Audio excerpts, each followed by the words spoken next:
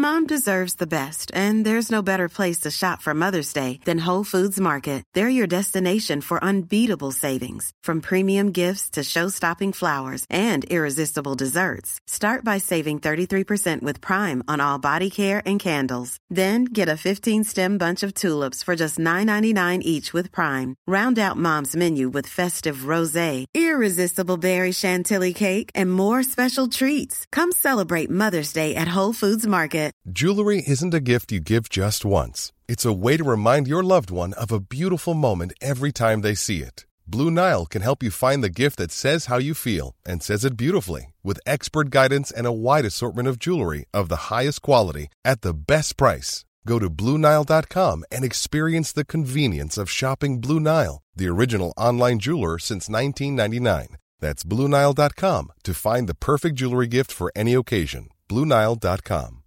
Hi, I'm Daniel, founder of Pretty Litter. Cats and cat owners deserve better than any old-fashioned litter. That's why I teamed up with scientists and veterinarians to create Pretty Litter. Its innovative crystal formula has superior odor control and weighs up to 80% less than clay litter. Pretty Litter even monitors health by changing colors to help detect early signs of potential illness. It's the world's smartest kitty litter. Go to prettylitter.com and use code ACAST for 20% off your first order and a free cat toy. Terms and conditions apply. See site for details.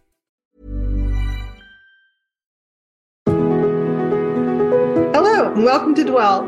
This is a Cersei podcast for homeschooling moms by homeschooling moms. I'm Renee Mathis, one of your co-hosts, along with my other co-host, Karen Kern. Go ahead and say hi, Karen. Hi. Hi, Renee. We're so glad to be here. And today we have a special guest for you. And I get the privilege of introducing him. And our special guest is Josh Krebs.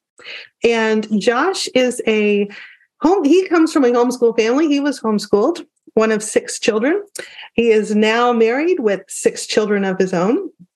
And Josh is a licensed professional counselor in private practice in Jackson, Tennessee, with LifeWorks Resources.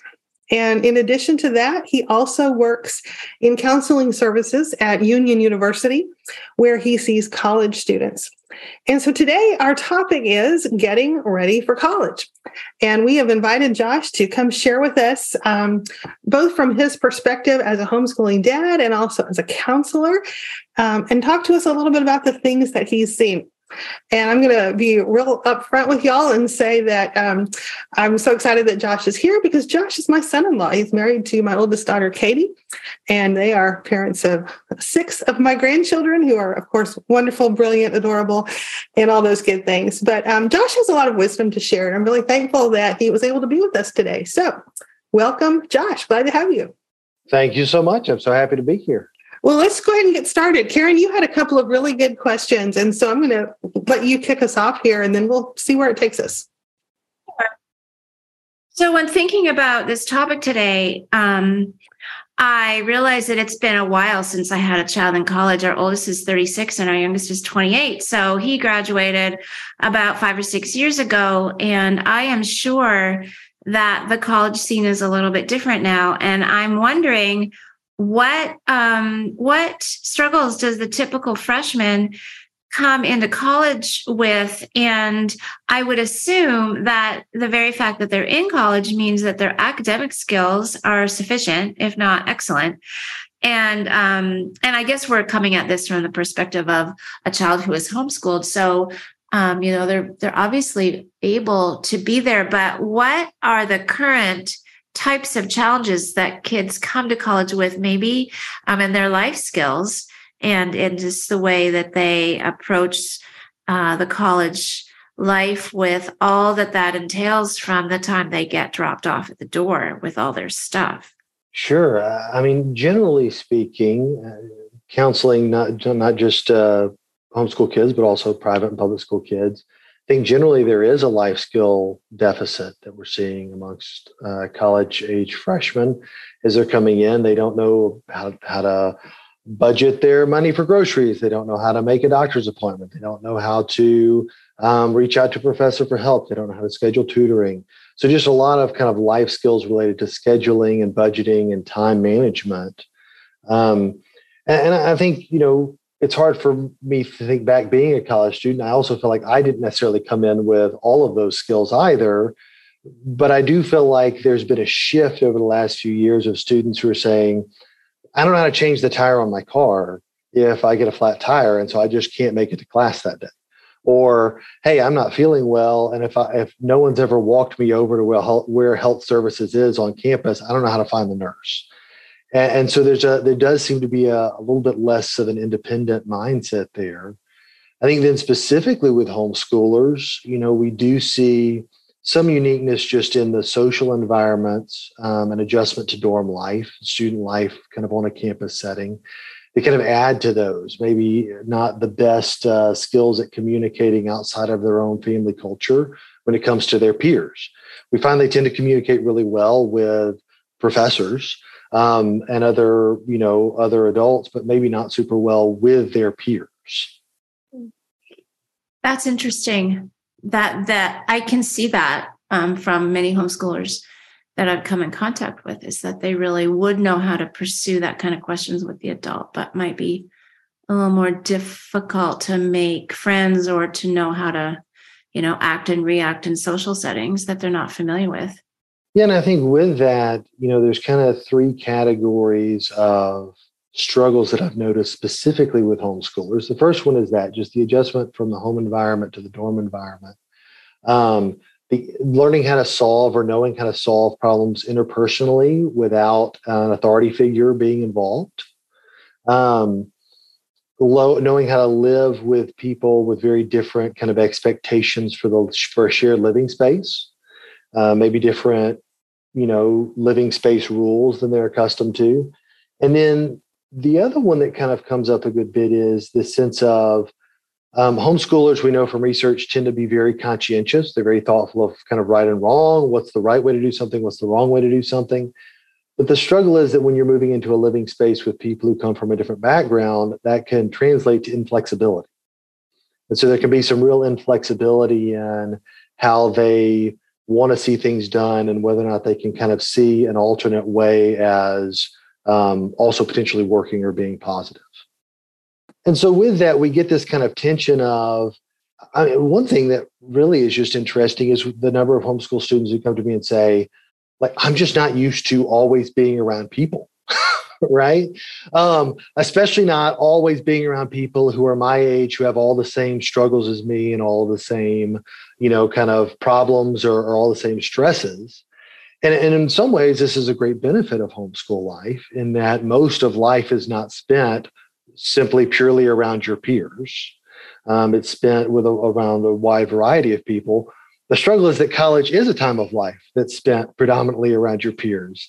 And so it's actually funny to see that homeschool students oftentimes can adjust well to life after college, better than they can adjust to life in college. Wow.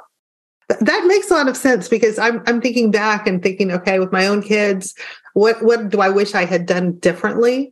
And I know one thing after seeing their struggles in college would be, I wish we had spent more time on resolving conflict with people you live with. Because I confess, it's very easy as the mom to say, all right, y'all are great kids, you're obedient. When I ask you to do something, you do it. Or we're not going to have girl drama, and we don't. And then what do you do with kids who are raised without girl drama and they throw them into a dorm where they're in a room with 4 girls? Or, I really wish I had spent more time on that. So how would you spend more time on that? It would have to be done in conversation, right? That's a really good scenario example. Yeah. So Josh, do you have some good resources or how do we start building these things into our kids? One of the things that I oftentimes kind of ask as an assessment question on whether or not a child is really ready for that transition is, how well do you see your child resolving conflict with their peers or other adults without an authority's intervention, right? And so, a lot of it is giving kids the emotional space to go through kind of the troubles of leaving a conflict unresolved. And, maybe saying, it happens all the time with my kids where it's like, well, my brother promised to go outside and play with me if I sat down and played Mario Kart with him. we've now played Mario Kart and he's refusing to go outside and play with me. Okay, well, so what are you going to do to resolve that? Well, next time he asks me to play Mario Kart, I'm not going to play Mario Kart. Okay, that's a resolution, right? And so it kind of teaches those skills of kind of the social contract idea of teaching those skills.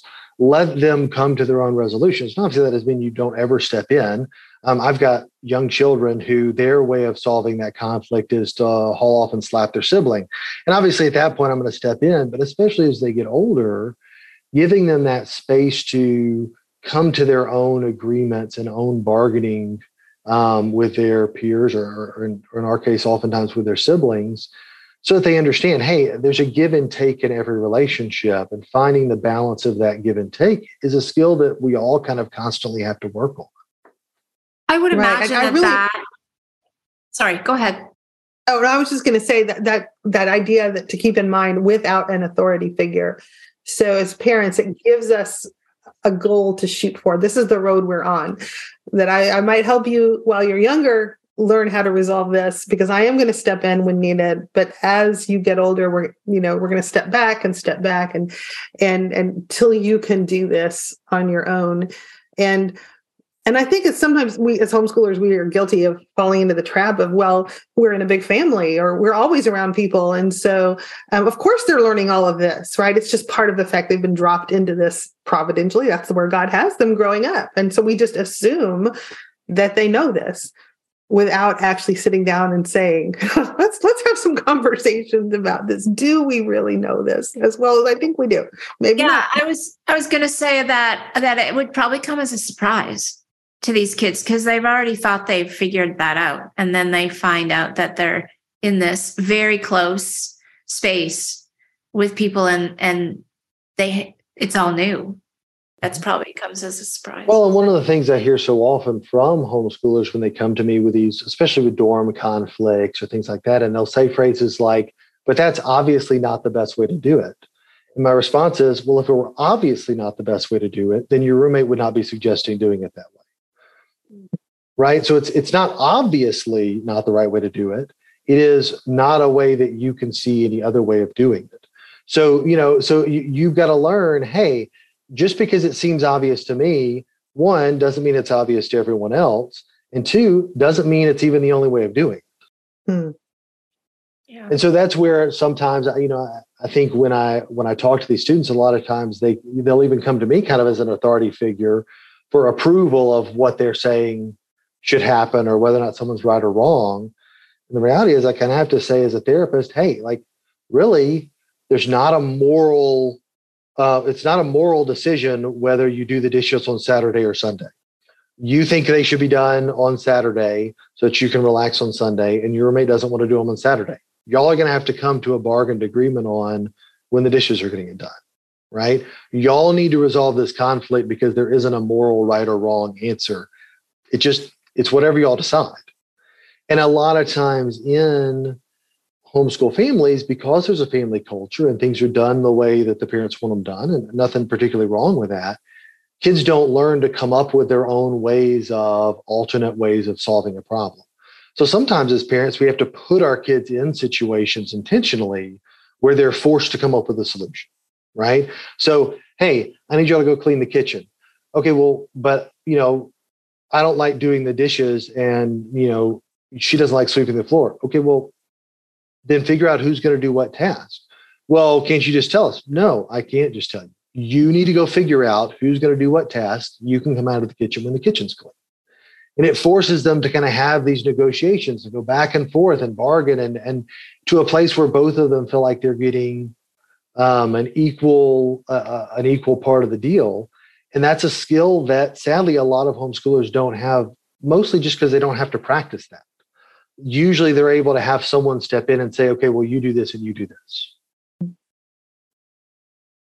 So that's kind of an area that is interpersonal. I'm wondering if you could talk about one of the other things you mentioned earlier, particularly budgeting or scheduling, where they have to take responsibility for something that they maybe haven't had to take before in that kind of very particular life skill that just involves themselves. So because you talked about interpersonal, so I'll talk about their own particular issues that's just them. So, I mean, in that sense, one of the things that I really strongly encourage parents to do is, one, from, I would say, probably high school age on, start expecting your children to make their own phone calls. Like if they need to go to the doctor, tell them to call the pediatrician or their doctor and set up a doctor's appointment. If they need to go to the dentist, tell them to call and set up the appointment, right? If they need, if they need a pair of gym shorts for an athletic event they've got coming up, have them do the research of where they're going to get them and give them a budget and have them plan that out, right? I encourage you to give at least by the age of high school, for you to give your kids a bank account with some amount of money in it that they have to budget, and then have them have bills that they have to pay out of that bank account. So, hey, you know what? You have one of the 5 cell phones on our cell phone bill. Our cell phone bill is this much. 1/5 of that is this. You're expected to pay for that portion of the cell phone bill, right? Even if you're giving them the money and then expecting it back, it gives them the idea of, okay, budgeting, and if they don't pay it, take their cell phone, and then along with that, some of the other elements of just the reliance that a lot of homeschoolers, and this is not true of just homeschoolers, this is true of kind of all kids in the current generation, on their parents to kind of keep track of them and keep track of their academics, this is just a plea as a therapist. If you are a parent who is sending your kids off to college and they are currently sharing their location with you on Life 360, please stop that when they go to college. Can you tell me what Life 360 is? Oh, my kids are so far past that. I don't know what that is. Life 360 is an app that you can have on your phone, and it basically allows you to track where your kids are via their phone. And so if you've got high school kids who are out driving and you want to make sure that they're safe, they're going where they're supposed to be, and they're coming back, that's really what it's for, right? And it'll alert you if their car comes to a sudden stop, that they might have been in an accident, things like that. All of that is completely understandable as your kids are learning to drive and kind of going through that growing process. But once they get to college, they need the independence of being expected to be where they're going to be with nobody checking up on them, right? And really, probably it's a good idea to give them some of that responsibility before they leave home. Hey, we expect you to be here. Here are the consequences if you're not. And then don't track them. Don't send them reminders. Just give them the consequences if they don't show up. Of course, I joke with people that, the only way my parents knew I was alive when I was in college is if I called them on a landline. But now I will have parents reach out to me as a counselor and say, hey, can you write an excuse for my son not showing up for his class this morning? I forgot to call him and wake him up. That is never a line that a parent of a college child should utter. If you have to call and wake up your child, you've not trained them in the independence they need to be at college. They need to wait until they've gained some of that independence. So daily scheduling, even scheduling out their own homework and coursework, I really encourage parents to put the weight of that on them with deadlines and things of when it's expected to be done with legitimate consequences. And that kind of shifts into the academic side where, Karen, you mentioned you would assume if they're going to college that they're academically prepared to be there. But I actually find a lot of times that homeschoolers are so used to having their academics individualized.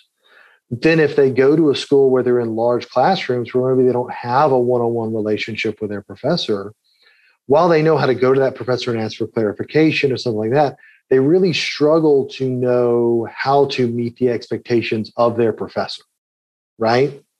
And so there can be this kind of tension of, well, this is an assignment that doesn't make sense to me. And in high school, if I told my mom, hey, the curriculum says I'm supposed to write a paper about this, but it doesn't make sense, my mom would just change what the paper was about. Most professors are not going to change what the paper's about, right? They're going to say, okay, well, you need to figure out how to write the paper that I've asked you to write.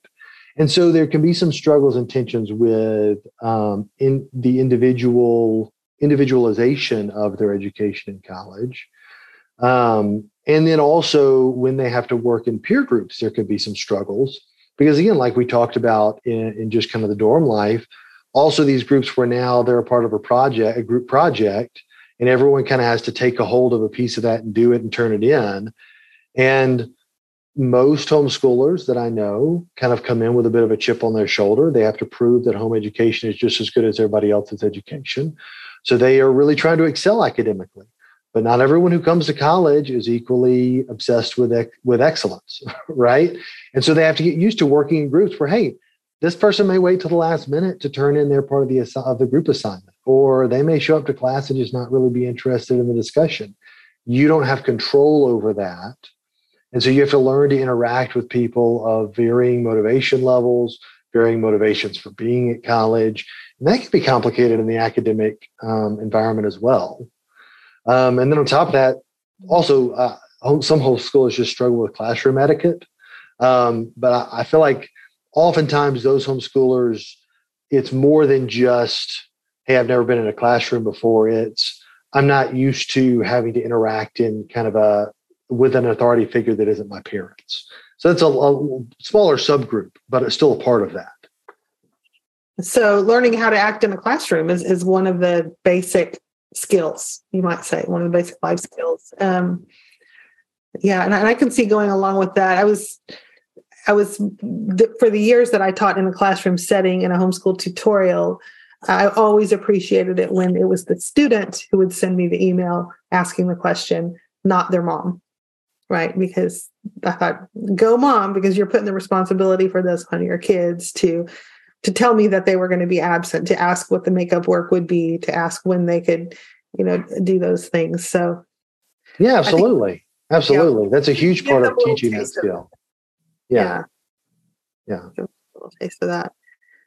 Yeah. And I think along with that is that element of, I have this tendency as a homeschool parent, right? When my kid one of my children asks me to explain something to them, is instead of saying, I think I've given you enough information to do this assignment, I'm not going to have a 45-minute conversation with you about it and basically do the assignment with you verbally, right? You need to just go look at what I've already told you and work on it. And if you do it wrong, then we'll talk about it then. But I need you to at least make the effort to try to do it right without me explaining it over and over again, right? And so I have to fight that temptation even with myself when I talk to my kids of, I think you've got enough information. I think that you're wanting to verbally process your assignment with me. You need to go verbally process your assignment with someone else. That's not what your professor's for. Your professor is not there to verbally process every paper you're going to write for them, right? Mm-hmm. Part of that academic work is learning to do that processing on your own. And so there's kind of sometimes this thing where I'll have professors say, man, I've got this kid in my class, and I swear he would take up every single office hour I have, if he could, to talk about the class. And that's great, but that's why I'm teaching the class, so that he gets the information in the class, right? And so just kind of learning to do that. You would think most homeschoolers are good at independent work, and a lot of times they are, but they're oftentimes good at independent work when they have someone to bounce that work off of, because mom is always there to bounce the work off of. Right. I have another question for you. Going back to the Life 360 thing, that makes sense, and it kind of makes me cringe a little bit that parents are doing that. Okay, but on the other side of things, mm-hmm. Let's say as a parent, you've pulled that umbilical cord, you cut that cord, literally, metaphorically. You're not checking up on your kids, and that's good. What is a good, healthy level of contact? Number one, what are some good tips for parents on how to have a good level of contact and interaction that's not helicoptering or whatever? And what are some danger signals, perhaps, that parents should be aware of? Because when your kid is half a continent away or a plane ride away, and you can't be there if there's a problem, some advice there. Sure. I mean, obviously it varies from person to person. What is the healthiest level of communication as far as frequency? I would say on the whole, probably somewhere between 2 to 5 conversations a week. I mean, that's a rough estimate. I think if you're having a lot more than that, then you're becoming their daily check-in person, which, as I think any parent any parent would love to be their child's daily check-in person as they're, as they're getting older. But really, you need them if they're, especially the further away from you they are geographically, the more they need to find daily check-in people and mentors local to them, people who are there to see how they're doing day to day, because it's not something you can see from 1,000 miles away. And the effort that it would take to see how they're doing day to day from 1,000 miles away would be way too much contact, right? And so I think some of it is setting that boundary of, hey, I want you to find people there that you trust, that are checking in on you, that are verifying that you're okay. But then I want you to be honest with me about how things are going so that I know that you're okay. So the two big warning signs that I always tell parents is, if your child tells you everything is great every time they talk to you, that's a bad sign, because no college freshman is experiencing everything on cloud nine. And if your child tells you everything is terrible, because there are a lot of fun things going on at college. If they're only experiencing the terrible things, they're really not doing well, right? Some balance between things going great and things going terrible. Of course, we all know that our kids have different personalities. I've got, a 5-year-old who is just everything is awesome, Lego movie theme song, I think, plays in his head 24 hours a day, right? And then I've got an 8-year-old who is a despondent child all of the time, despite things being perfectly okay, right? And so, I just know that if my 8-year-old comes to me and she goes, Daddy, it was the worst day, I'm like, oh, so it was a pretty normal day then. But if my 5-year-old comes to me and says it was the worst day, I'm like, oh my gosh, who died, right? And so some of that is knowing your children's personality. But I think generally speaking, if you're getting all good or all bad, it's probably not a good sign. And so one of the things that I tell parents often as their kids are growing up too is, we obviously want to train them to do hard things. We want to train them to be able to do the right thing, even when the emotions aren't always there, right? We want to help them kind of train that self-regulation of things are difficult, but I'm okay. Or, things are scary, but I'm still going to do it, right? And a lot of times the way we try to do that is we try to explain to our children how they ought to feel. And that's not really helpful in teaching a child self-regulation. That's helpful in teaching our child, authority regulation. Hey, I'm going to tell you how to feel, and then you should feel that way. And so oftentimes what happens is homeschoolers are told, hey, you should do great in college. You shouldn't have any trouble. We've trained you well. Go off and have a great time at school. And what that tells them is, don't call me and tell me that school isn't going well, right? Well, that's not good emotional self-regulation. You want your kids to be able to respond genuinely in how they're feeling emotionally, and then still also do the things they need to do, right? So one of the things that I tell parents, especially of kind of pubescent children, as they're getting all those wonderful hormones that we love so much, is I tell them, hey, if you ask your kid to go do something and they roll their eyes and stomp off to their room, don't correct them for rolling their eyes and stomping off to their room. I know as a parent of a 13-year-old and 11-year-old that it is the initial reaction when they roll their eyes to be like, don't you dare roll your eyes at me. But the reality is that what they are doing in that moment is exactly what I want them to do as an adult. They are expressing genuine emotion and then doing what I've asked them to do, right? Now, if they talk back or do something disrespectful, that's breaking a rule, right? There are rules there. But expressing emotion and then also doing what they're supposed to do, that's exactly what we all are trying to do as adults. We're trying to feel the way we feel about it genuinely, but then also be able to carry on with what we need to do. I find that a lot of homeschoolers struggle with that. And one of the things that I actually had this conversation with a homeschooler just about a week ago, and so I kind of wrote down what they said is, she said one of her biggest struggles is that her parents told her that there was nothing to worry about. And so then she went to college thinking there was nothing to worry about and found out that there absolutely were things to worry about. And now she felt lied to by her parents, but also felt like she wasn't allowed to worry about them. So now she's in this quandary of like, well, who do I have these genuine conversations of things I'm worried about with? Because I don't really trust my parents because they said there was nothing to worry about, but I am worried and these things are scary. So like that's something we have to be careful of, not telling our kids how to feel, but letting them learn how to feel and then also do the right thing. That is so helpful. I think that's helpful for kids, for parents of kids at any age, younger ones, for sure, older ones.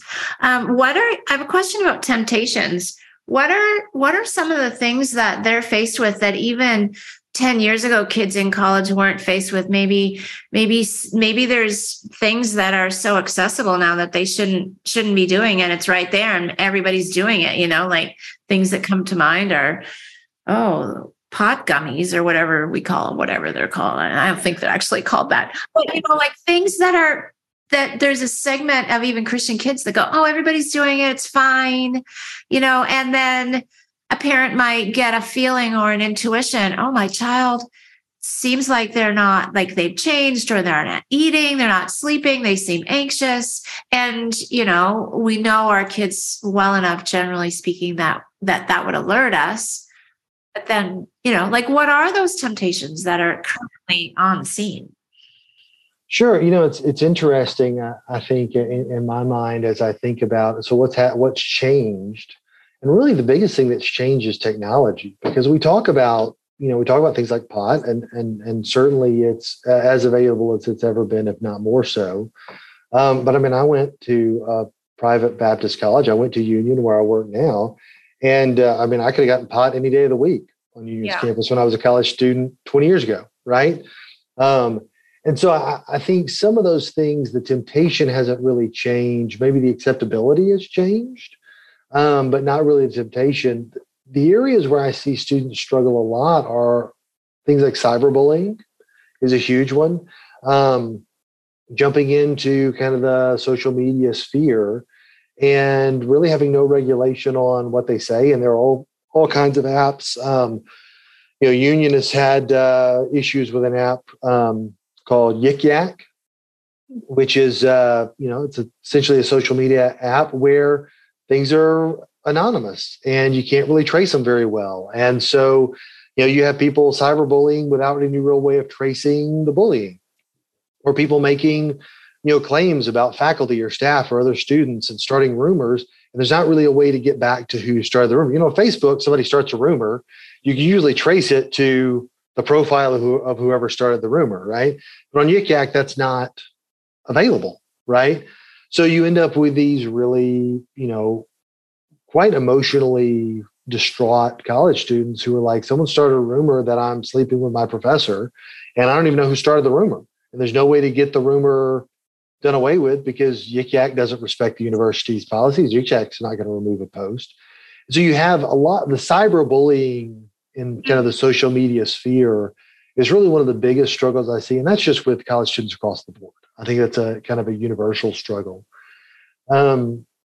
The other side of that, though, is this, this struggle with knowing limits, knowing what they can handle and what they can't, right? And this is more, I guess, common for homeschool students because oftentimes, a big part of why people choose to homeschool is peer pressure, the concerns about peer pressure and concerns about safety and concerns about, setting good limits and boundaries. And so a lot of those are kind of top-down limits, right? Hey, you're not going to stay up all night playing your video game. Well, guess what? You go to college, there's no one there to tell you can't stay up all night and play your video games, right?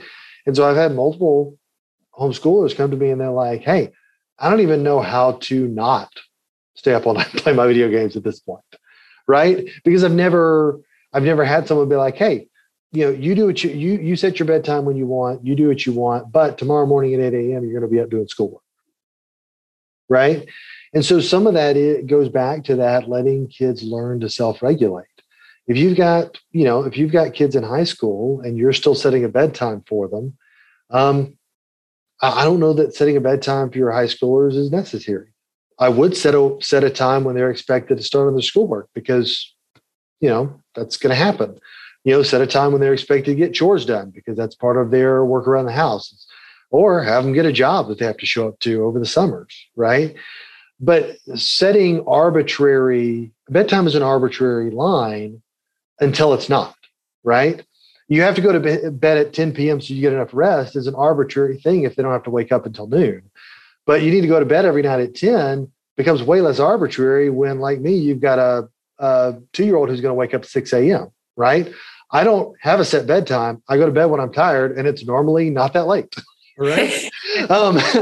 And so part of what you want to do is let young adults, let high schoolers, as they're kind of growing into these young adults, let them learn to do some of that self-regulating for themselves, so that when they get to college, it's not, well, my mom says I should be in my dorm room by 10. It's, if I'm not in my dorm room by 10, then I'm not in bed till, midnight. And if I'm not in bed till midnight, there's no way I'm going to wake up at, 7 a.m. to get to my 8 a.m. class and actually be able to pay attention. And I want to do well in school. So I'm going to choose to be in my dorm room by 10 o'clock. Right. And so it's that ownership, that self-ownership that they've got to take responsibility for. And that can be really hard in that transition, especially kind of in that freshman, sophomore year. Freshman year, a lot of homeschoolers are able to get by with basically zero sleep because they're just really good academically. And then sophomore year, they've run out of the grace period on not sleeping.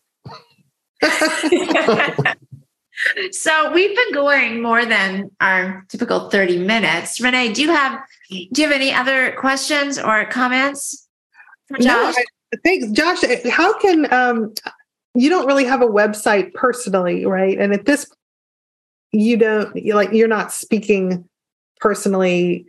Well, how would people get a hold of you if they had a question? The best way to get a hold of me would actually be through LifeWorks resources, where my private practice, you can go to www.lifeworksresources.com.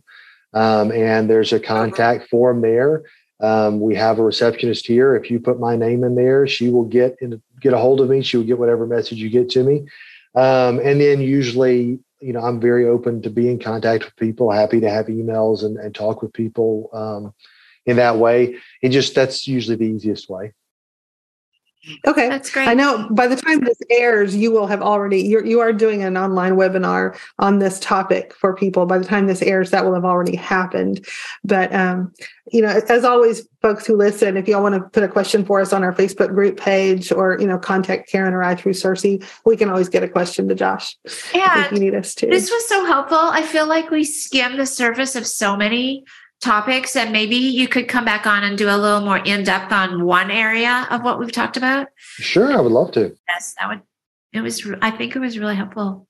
And I will say, Renee, you mentioned that by the time this airs, I'll have done a webinar, but we are going to release that as a recording after the fact on our website. So, by the time this airs, it should be up and available, and you can go. It's $5. You'll be able to look at listen to the recording.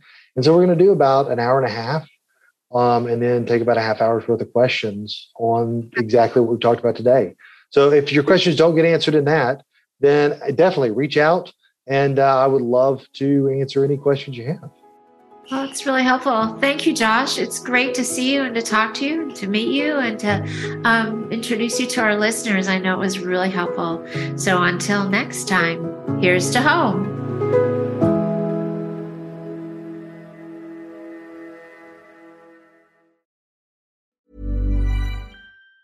Mom deserves the best, and there's no better place to shop for Mother's Day than Whole Foods Market. They're your destination for unbeatable savings, from premium gifts to show-stopping flowers and irresistible desserts. Start by saving 33% with Prime on all body care and candles. Then get a 15-stem bunch of tulips for just $9.99 each with Prime. Round out Mom's menu with festive rosé, irresistible berry chantilly cake, and more special treats. Come celebrate Mother's Day at Whole Foods Market. Hi, I'm Daniel, founder of Pretty Litter. Did you know cats tend to hide symptoms of sickness and pain? I learned this the hard way after losing my cat, Gingy. So I created Pretty Litter, a health monitoring litter that helps detect early signs of illness by changing colors, saving you money and potentially your cat's life. Pretty Litter is veterinarian developed, and it's the easiest way to keep tabs on your fur baby's health right at home. Go to prettylitter.com and use code ACAST for 20% off your first order and a free cat toy. Terms and conditions apply. See site for details.